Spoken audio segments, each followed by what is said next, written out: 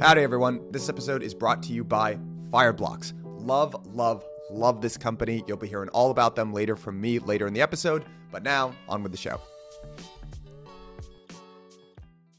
Powell wants to crash the stock market. If they really didn't want the market to go down, they would change their tune, but they do. If they engineer a soft landing, it's pure luck. All right, everyone. Welcome back to another episode of On the Margin. Today, I'm joined by repeat guest, Mr. Steven Van Meter. Steve, how you doing? Great, Michael. Thanks for having me back. I know it's been a long time, and it's great to be back and talk to you today. Yeah, and thanks for calling in remotely from your castle in Scotland there. It looks lovely. Thanks for taking time away from nature. Yeah, it's my pleasure. Yeah, for all the people listening on audio, Steve's got a great background. It looks like a castle. Awesome. Steve, there's a lot of different places that we could start. Frankly, it's been a very interesting last couple of weeks for markets. I'd actually like to start with the question of, so we're recording this on May 11th. The CPI print just came in.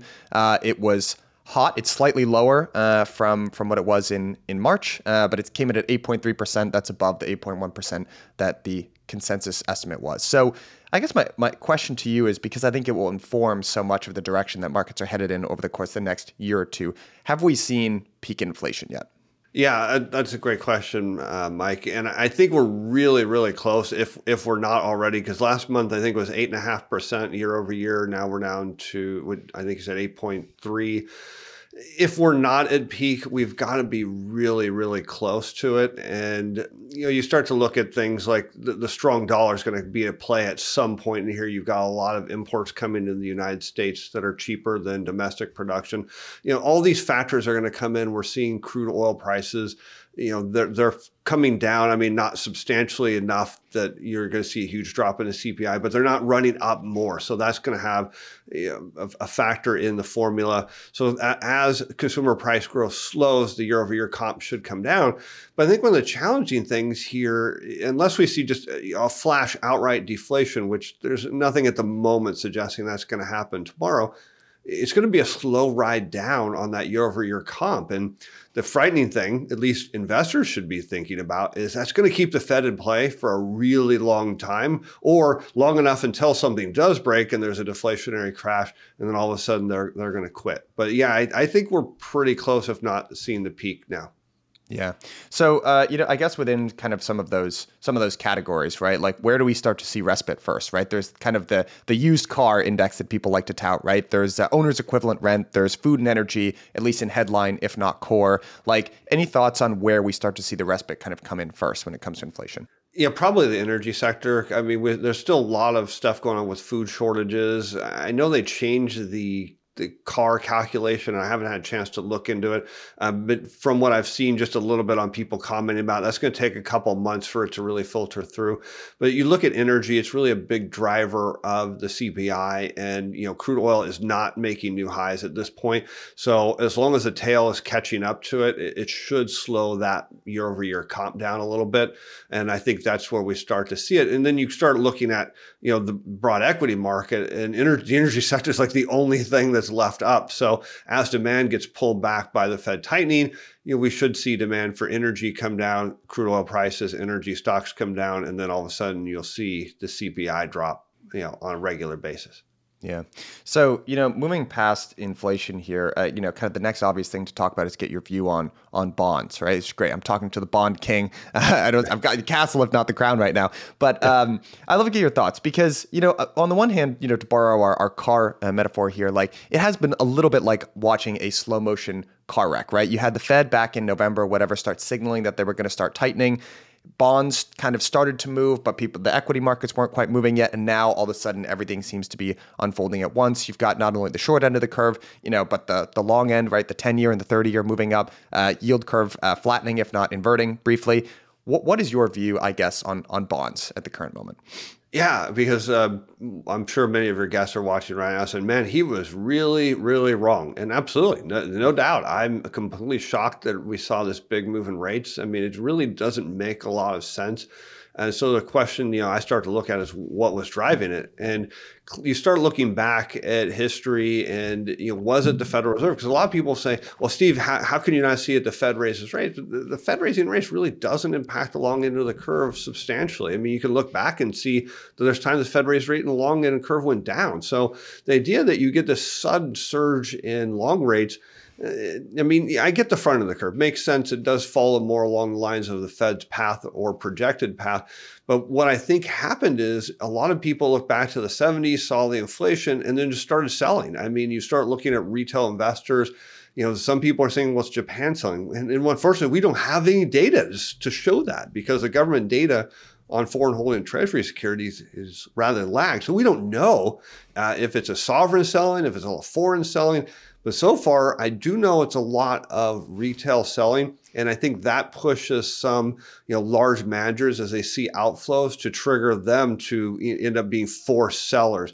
And all of a sudden you get algorithmic selling, you get other people selling. And next thing you know, you get an outright collapse. And you start looking at, okay, let's take that aside, the fact that, okay, there's no way I could have predicted this, no way I thought this was coming. But you look at the slowdown in credit, and you say, well, it doesn't really make sense. There should be such a move higher in rates.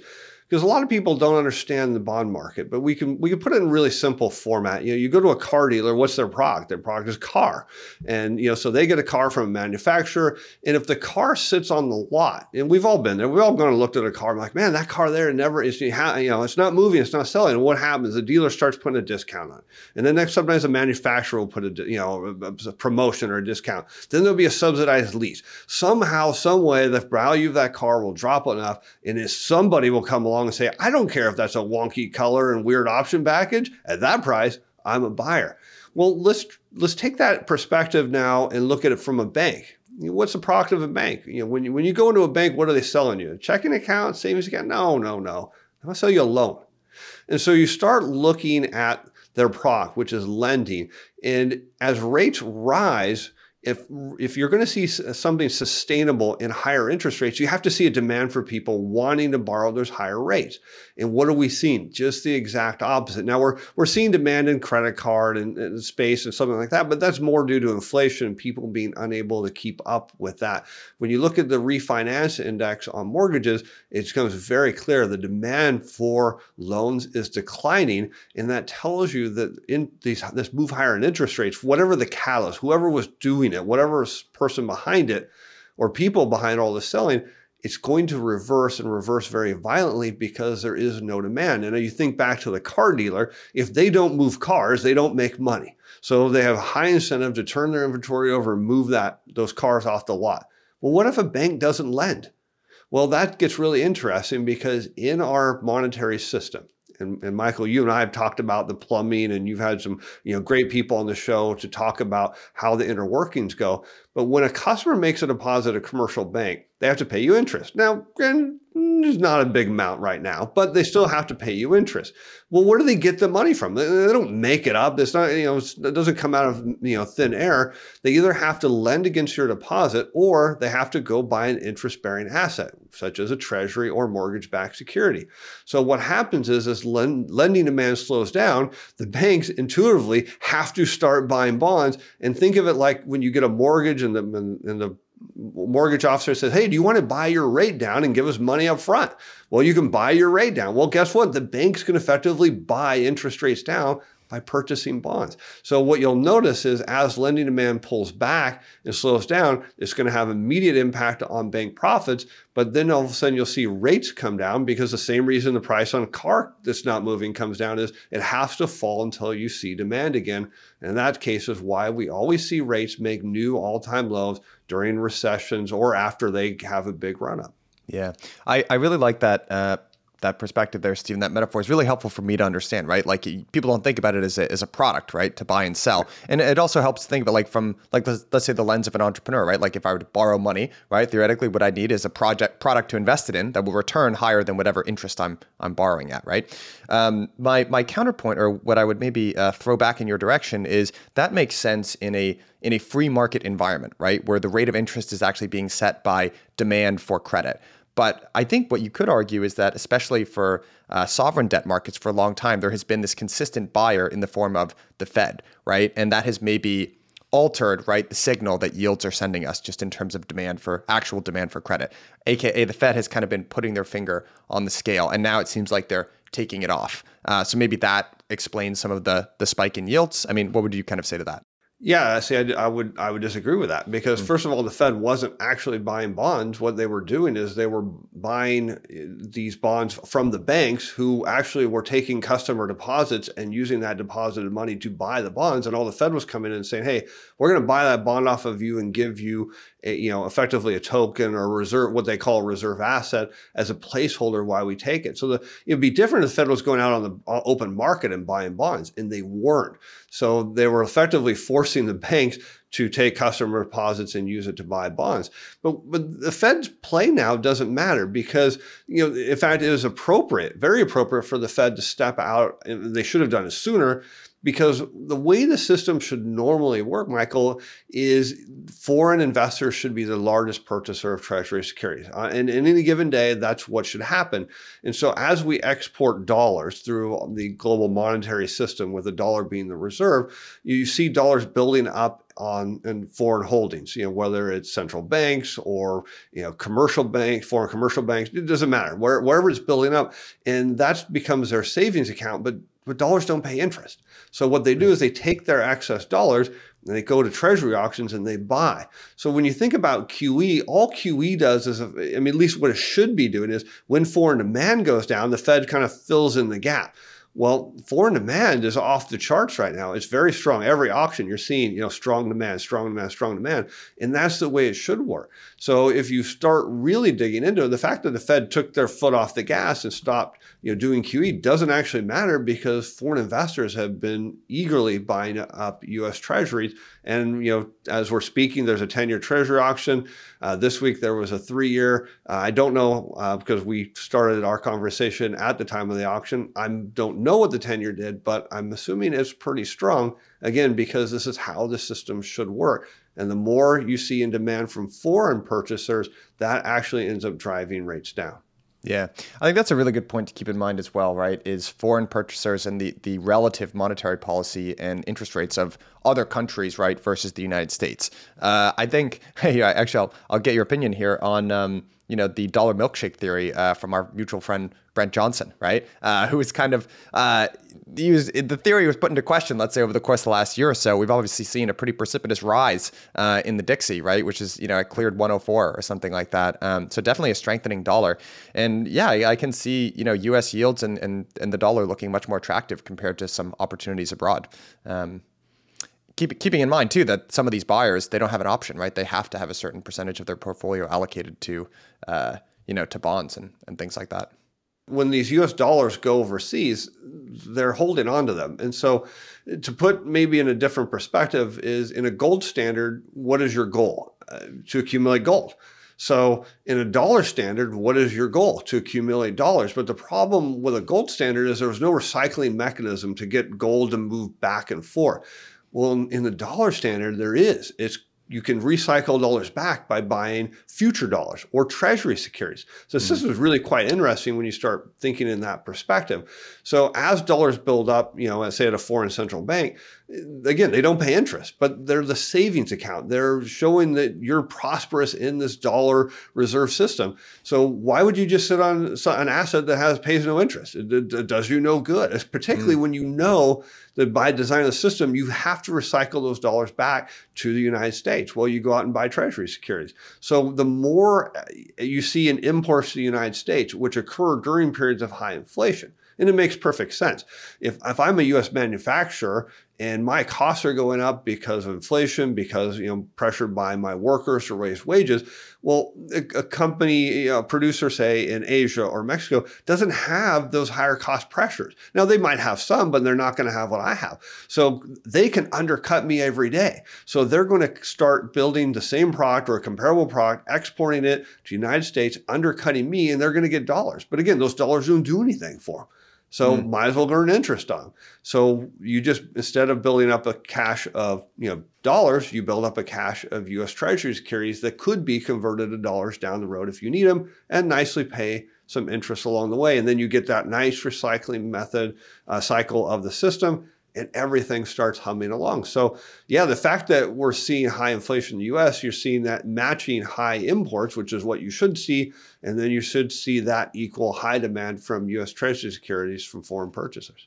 Right. And that recycling dynamic, right, essentially is what underpins the relationship between the United States and Saudi Arabia, right? That's kind of the whole basis for the petrodollar system, right? Which in really broad strokes is we wanted foreign investors to come in and buy U.S. bonds and finance our spending, and Saudi Arabia wanted a way to invest, right, the profits from their lucrative oil, farming business, essentially. So I can see how that kind of relationship all works. The one thing I'd like to kind of get your thoughts on there in that relationship is, some of these sanctions that we're levying at Russia, right? I know this gets talked about a lot on Twitter, but if the real relationship here, right, is the U.S. essentially is this hub for recycling profits, right, from other countries, and treasuries actually become the dominant form of reserve and the vehicle to do that.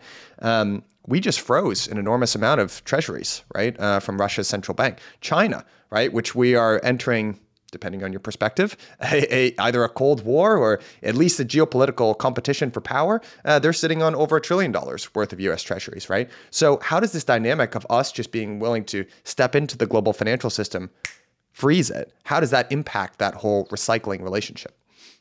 Yeah, well, if you want to play the game, you got to know the rules, and one of the rules is we have absolute control of that. Now, the one thing about Russia, and we know directly, they actually drained their treasury holdings down, I think, a year or two ago. Now, they may have had some in another country that was domiciled in that name of that country that was theirs. We don't, there's no way for us to know. But yeah, you see this fear coming out of China is, well, wait a second, they could effectively freeze, our reserves, our dollar reserves, our treasuries. Absolutely, we can. But that's, again, if you're going to play in the system where the dollar is a global reserve, you give that power and that right to whatever country that is. And if you want to participate in the system, you have to be willing to do it. And that's a risk you have to take. And so China's problem is they're nervous. Hey, if we go invade Taiwan, which would really make the U.S. unhappy and most likely would cause us to show up there for a number of reasons.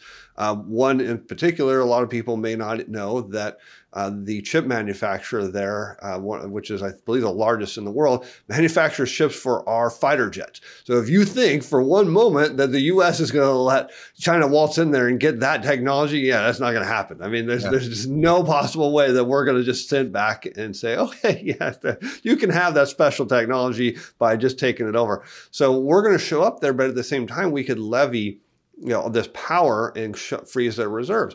And so China has a choice.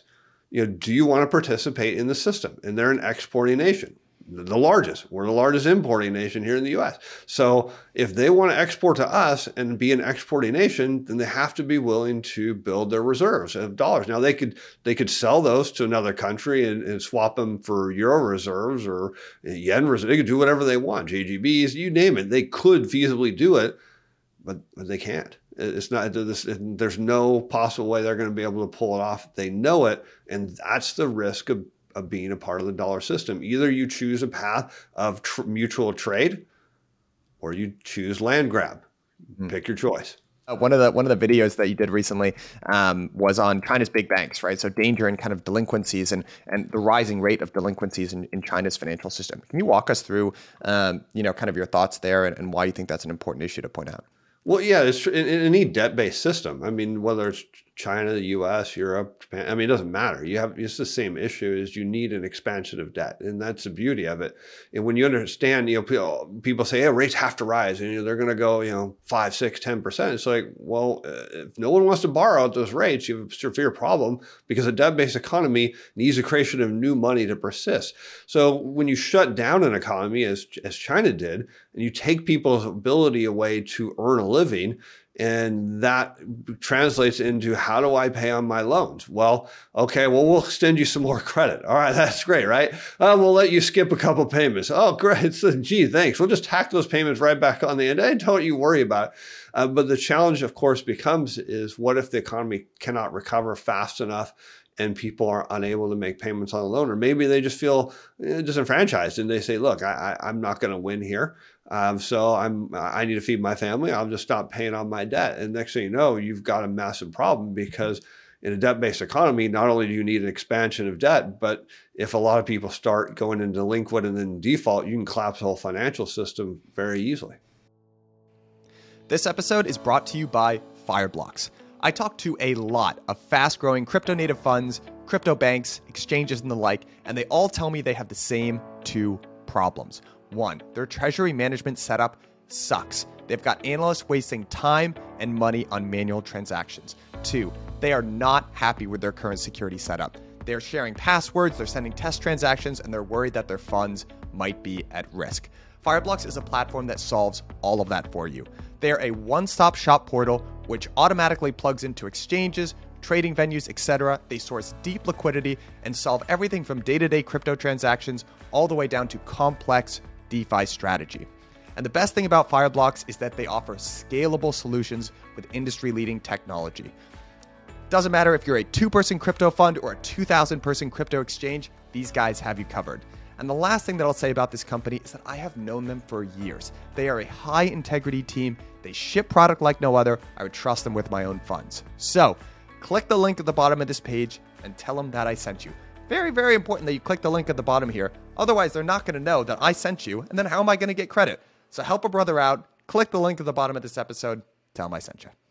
You know, it seems like China, I mean, again, I'm being very cognizant of the fact that I'm getting a lot of my information about China from Western sources, right? Yes. But a lot of it does seem to center around, right, obviously the tremendous amount of debt that they have. And it's tough to trust numbers coming out of China, but it seems like the situation over there is even worse than our debt to GDP in the United States. But then there's also this kind of zero COVID policy as well that they have, right? So there's a headline coming out of Bloomberg today. China risks 1.6 million deaths in virus tsunami if COVID zero is abandoned, according to a study. I suppose my question is, it's hard to tell sometimes, like shutting down Shanghai, is that a geopolitical kind of power move in squeezing supply chain and inflation on Western countries even more? Or are they like genuinely concerned about the deaths of citizens over there? They don't have to be mutually exclusive, but I guess if you had to kind of look at something like that about what's really driving things over in China, I mean, you know, how do you ascribe causality there? Yeah, good question, right? I mean, is it really about COVID, or is it about, hey, if we can crash the U.S. economy, they won't notice that we're going to send some soldiers over to Taiwan, right? And kind of actually, I had a similar view with Russia. Is if they could just do whatever damage to the U.S. stock market or the U.S. economy, the moment you get America to go into recession, we put the blinders on. We don't see anybody or anything else, right? It's all about us, all about what we're going through. But if we're doing well, oh man, look at who, they got a problem we can solve. They got a problem, let's tell them what to do. And so in a sense, if you can pull that off, if you can crash the U.S. market, throw us into a recession, I think China can get away with a lot of things, and Americans aren't going to go, call their politicians and be like, hey, I'm trying to send in some troops over to Taiwan. We need to go do something about it. They're like, no, they're like, look, I'm losing my house. I lost my 401k. My kids are hungry and the system's breaking. What's going on? They get tunnel vision. So yeah. I think you could look at it both ways. I don't know. I mean, unless there's something about the latest COVID strain that they know that we don't know that's really bad and they need to stamp it out before it gets worse, or if it's just a form of economic warfare, but they're going to take their economy down with it. And that's what's on this. That's kind of bizarre, because if they don't export, we don't import, they don't get dollars, their people, lose too. So your guess is as good as mine on this one. Yeah. So speaking about putting on the blinders when the U.S. goes through a recession, let me ask you this from a very, very leading question for you here, right? Because there's obviously been a lot of pain in the stock market over the course of the last couple of months. Might get worse. What's your thought on just equity markets in the U.S. in general? Like, do you see us heading towards, let's say, sustained? We're already in bear market territory. Do you see us heading towards a sustained recession? Yeah, absolutely. There's no question. I mean, you look at we talked about earlier, the parts of the yield curve are inverting, and that is, a big red flag for an incoming recession.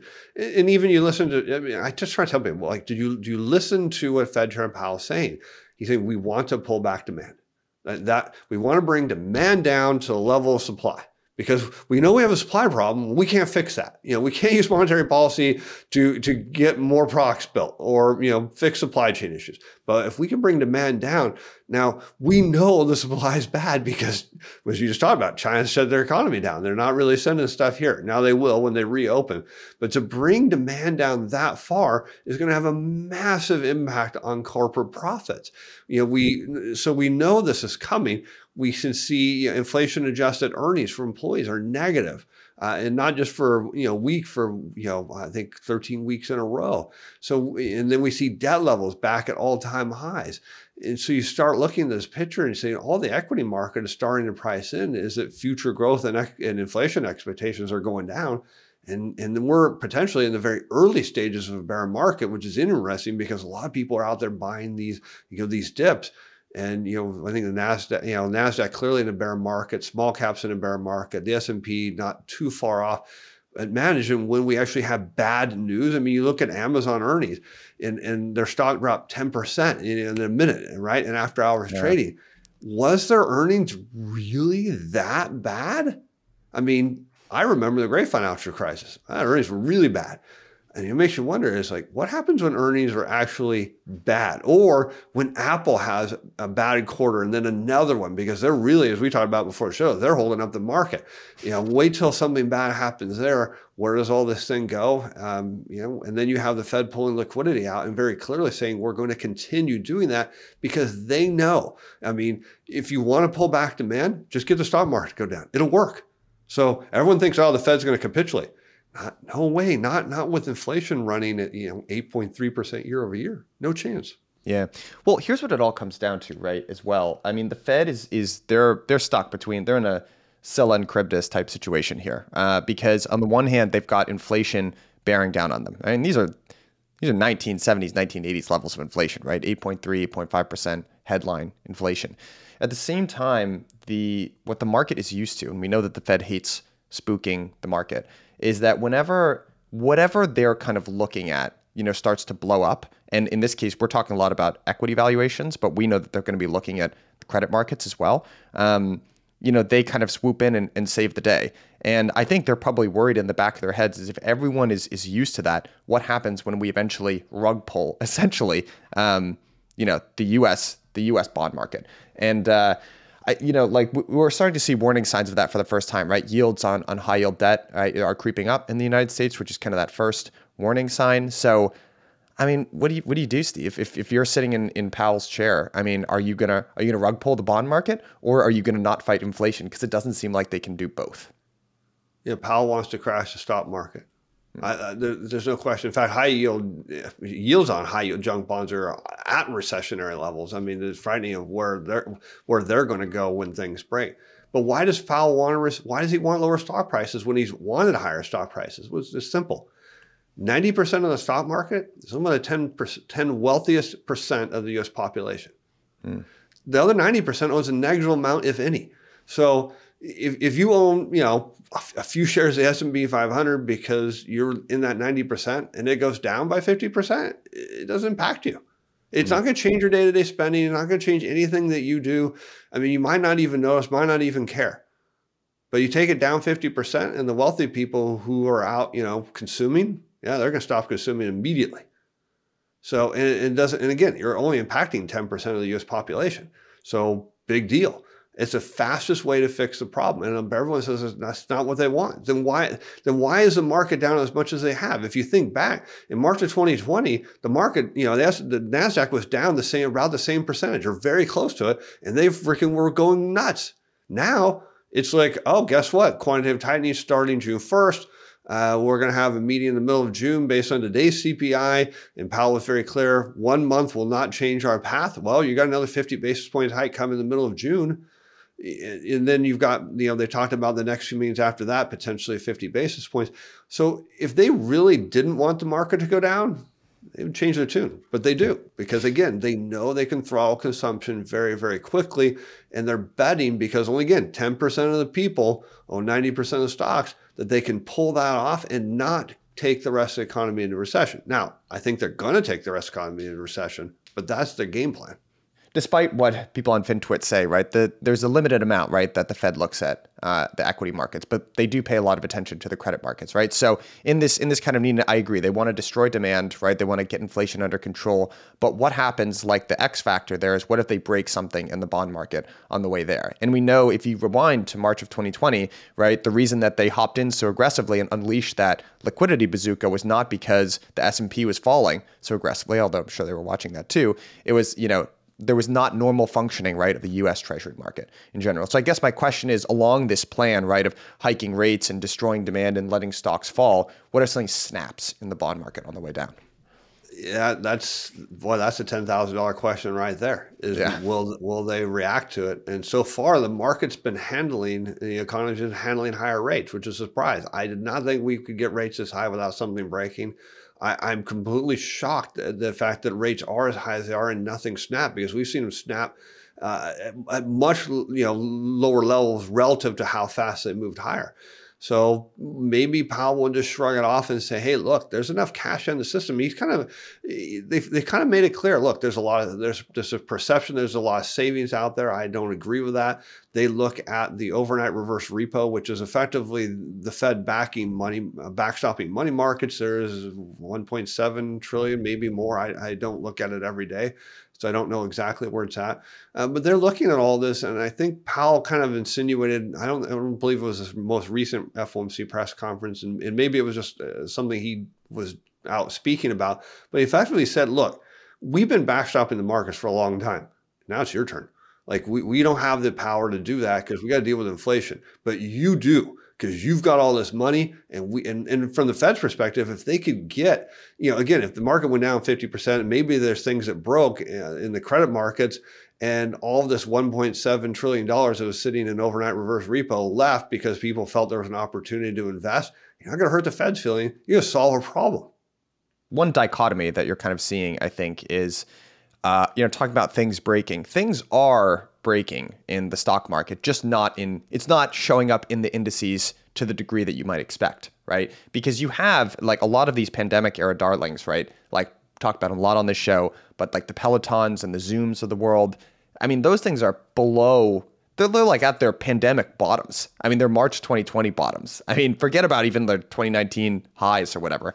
And it's other stocks too. I mean, it's like PayPal's 80% off the highs, Twilio's, 80 to 90% off the highs. Like what people generally consider is like pretty good, solid companies, if not growthy. I mean, they're getting absolutely taken to the woodshed here. The NASDAQ hasn't moved all that much. And part of the reason for that is, if you go look at this is the S&P, but 1 through 10, it's Apple, Microsoft, Amazon, Alphabet, Tesla, Berkshire, Johnson & Johnson, United Health Group, Meta, and then it's Nvidia after that. So and if you look at actually the Russell 2000, right, which is a more diverse representation of companies, that's actually testing the 2019 high right now. So basically, the reason the indices haven't moved is just mega cap tech. And I'm remembering something that Jeremy Grantham said. He was living through the dot-com bubble bursting. He kind of described it in slow motion, which is the first thing to go are the super high, the growthy ones, like the things that everybody knows are super overvalued. Those things tank. People, retrace into the quote unquote safe things, right? And then eventually it's capitulations when those things go. So by that framework, what we should be looking for is capitulation in the S&P and NASDAQ, which essentially at this point is like Apple, Google, Amazon, Tesla, haha. But I mean, is that what we're waiting for here? Is that what real capitulation looks like, or what do you think? Because there are signs of capitulation. Yeah, and I've spent some time thinking about this, and you think about, okay, like people were selling bonds. Where did they go? They went into equities. Well, they go into market cap weighted equities. Right. So really, if you look at the S&P, you're almost down to who hasn't broken? Tesla and Apple. Right. And the other ones have all had earnings that cause their stocks to drop. So what happens is people, particularly retail investors, they look at their statements and they sell what's down. They always sell what's down. I mean, you could tell people buy low and sell high, and they'll agree with you. Oh yeah, absolutely. They will literally do the opposite. I mean, they do it all the time. So what happens is they're selling these losers, and what are they doing? They're cramming more and more and more into these top end of these market cap weighted indices, and then all of a sudden one day they're going to break. Those last two companies are going to go. We know that Apple's bound to have a bad earnings because of the supply chain what's going on in China. We know inevitably that they can't get enough phones here to get people to buy them. I mean, and their day is going to come, and when they snap, the whole market, the thing just goes. And that's just the way it works. One thing I don't understand is why Apple hasn't been more affected by these supply chain issues. The only thing that I can postulate is that they have so much relative bargaining power across their supply chains that they can basically crowd out, smaller buyers. And even if there's diminished capacity across the supply chains, it's like, we're Apple, and they kind of step in there and wave it around, and everyone has to respect it. I've been pretty surprised that they've held up to the degree that they have. And Tesla's like, I don't want to cast any aspersion. I have no opinion on Tesla. I'm actually a big fan of Elon Musk, but I've been surprised that that's held up as well as it has too. I don't know. But again, it's market cap weighting. Yeah. I mean, a lot of this has to do, if you've ever watched or heard Mike Green's Rise of Passive presentation, if you haven't, if anyone's listening and has not heard this, go onto YouTube and do a search for Mike Green Rise of Passive. And effectively, it says it doesn't matter if these companies make money or not, because passive investing concentrates so much money into the biggest companies in the index that the stock can just go up no matter what. Well, the more investors that say, hey, I'm going to sell bonds, I'm going to sell my foreign stocks because they're going to sell emerging markets, I'm going to sell this, and I'm going to cram into these indices, all they're doing is buying a ton of Apple, Tesla, and these other companies. And so they artificially prop them up until the liquidity is drained by the Fed, and then the whole thing goes. I have never in my, at least investing life, that I've been paying attention. And I'll caveat, I haven't been in markets for 30 years, but still, I've never seen as much doom and gloom out there as I see right now. I mean, it is like there's all the classic signs, right? Like I'm seeing all these bulls capitulate. I'm seeing grave dancing all over Twitter on failed projects. Like we don't have to get into it now, but like the whole, Luna UST thing is unfolding today. Lots of that, I suppose. Maybe we haven't seen full capitulation yet, but I guess what I'd be curious was, what are you looking for? Is it that collapse in Apple and Tesla and the indices, and maybe something in the bond market kind of blows up? But like, what will you be looking for signs of full capitulation? Retail investors to stop saying they're bearish and buying the dip at the same time. I mean, right now, that's what you're seeing is particularly a lot of hedge funds are selling into retail flows. So retail investors, I'm really bearish. And then they're buying. Because they look, it's down 20%, it's down 30%. These are major indices. Well, last time was March 2020. They made, presumably, if they sold at some point, they made money. So they're saying, well, look, I can't lose now because it's already down. Well, the reality is you're the last buyer, and retail always buys at the top. And so until when the retail investor starts to capitulate and realize that this tide is turned against them, and they start to sell, and then they're going to flood into margin calls because they're margined, out the hill. So they have no choice. They almost have to buy. And every morning you can see, man, if the market opens down because the futures are down, it's like, here comes more margin calls. Did it close in the red? Well, there's probably more margin calls. And next thing you know, they're gonna keep committing money to this until they don't have any. And that's the beautiful thing about high inflationary times, particularly when wages aren't keeping up with it, is you cannot afford to continue to throw money into the system. There's a point where you get tapped out and you're like, well, I have $5,000 left, but gosh, man. I've torched the other 15, trying to keep this thing afloat. And then all of a sudden there's that moment where you decide not to, and then the whole thing starts to unwind. You get margin called, you start to be a forced seller, and then the dominoes, ball rolls downhill the other way and everyone gets run over. I will also say, though, for savvy investors, the silver lining of these sorts of incidents is that they're market clearing in general, right? And it's a shame, right? Especially when it comes, if you're a retailer, you've been buying the top for the last year or something like that, then you're underwater, and it's probably going to take a little while. But for those of you who aren't, and you have a steady stream of income and you want to start investing, these are good buying opportunities, right? And the capitulation that you're describing, right, where there's kind of leveraged unwinds, right, and prices will probably get out of whack to the lower side of things as well, and those will be buying opportunities for folks. If people are not afraid. and that will happen. And Yeah. people will tell you right now, straight to your face, oh yeah, I hope things go down a bunch. I'm going to buy. You know what? I was around. I was in the industry when the great financial crisis happened. People were literally afraid to buy. Mm-hmm. I mean, you're going to see people get wiped out. You know, like this, like you mentioned, this Luna thing. I saw something on Twitter where somebody had posted that they had lost 70% of their, all their investable assets. They were effectively wiped out. You know, they said, I did all this research. I thought this was it. I put all my money in. I'm effectively wiped out. And the comment at the end of their post was, I'm really disenchanted about investing. I don't know that I'll ever be able to approach investing again because I did so much research into this and I was wrong. And I think, Mike, we're going to see that happen again, that people really believe, oh, I invested in a great company. I invested in a great process. I did this. And we have not seen really what happens when a market cap weighted market unwinds without the Fed's backstop of how far things can go down. I mean, we don't know. It can go down a lot, and that will change people's sentiment. They will be afraid to invest, even if they tell you, oh, no worries, man, market is at 50% a buy. If you haven't been through that and you don't know what the news is saying, and you're thinking, I'm going to buy this company, and the news is suggesting that they're literally teetering on the edge of implosion, you're afraid, and so you don't. And I think we're going to see a complete change in how particularly the youth invests going forward after this next clearing.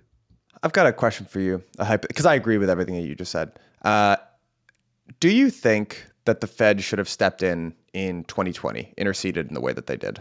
Oh, the Fed should have been raising rates. The Fed should have not done what they did. I mean, Powell made a huge mistake. He knows it. He's going to pay for it on the other end of it.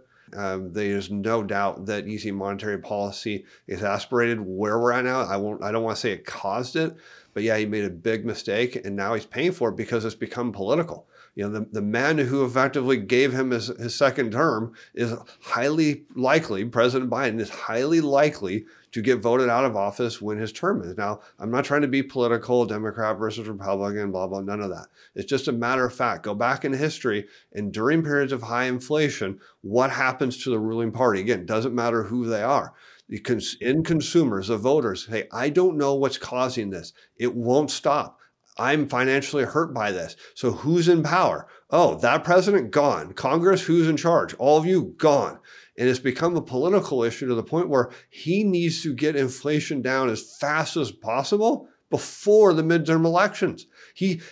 Because here's the thing is, do you think he's going to get appointed to a third term? Let's just pretend Biden's going to lose his seat. Do we think the next president, whoever that could be, is going to say, hey, pal, you've done a bang up job. I want to give you another term. No way. He's done, and he knows it. So it's all political now, and he's got no choice but to bring this thing down as quickly as possible. And he's going to pray to whatever God he believes in that he doesn't crash the whole system. But the problem is he's going to crash the whole system. All right, we've been a lot of doom and gloom here. Give me one positive thing to end on. One silver lining about the situation that we find ourselves in. One thing that you're positive on. We've been a lot of doom saying here, so let's leave with good vibes here. What's something you're excited about, just in general? Yeah, well, every clearing out is an opportunity, and you have to look at that when you invest. And a lot of people are very critical about me being wrong, and I'm okay with that. I mean, I'm shocked as much as everyone else. Interest rates have gone up. It's very, historically abnormal.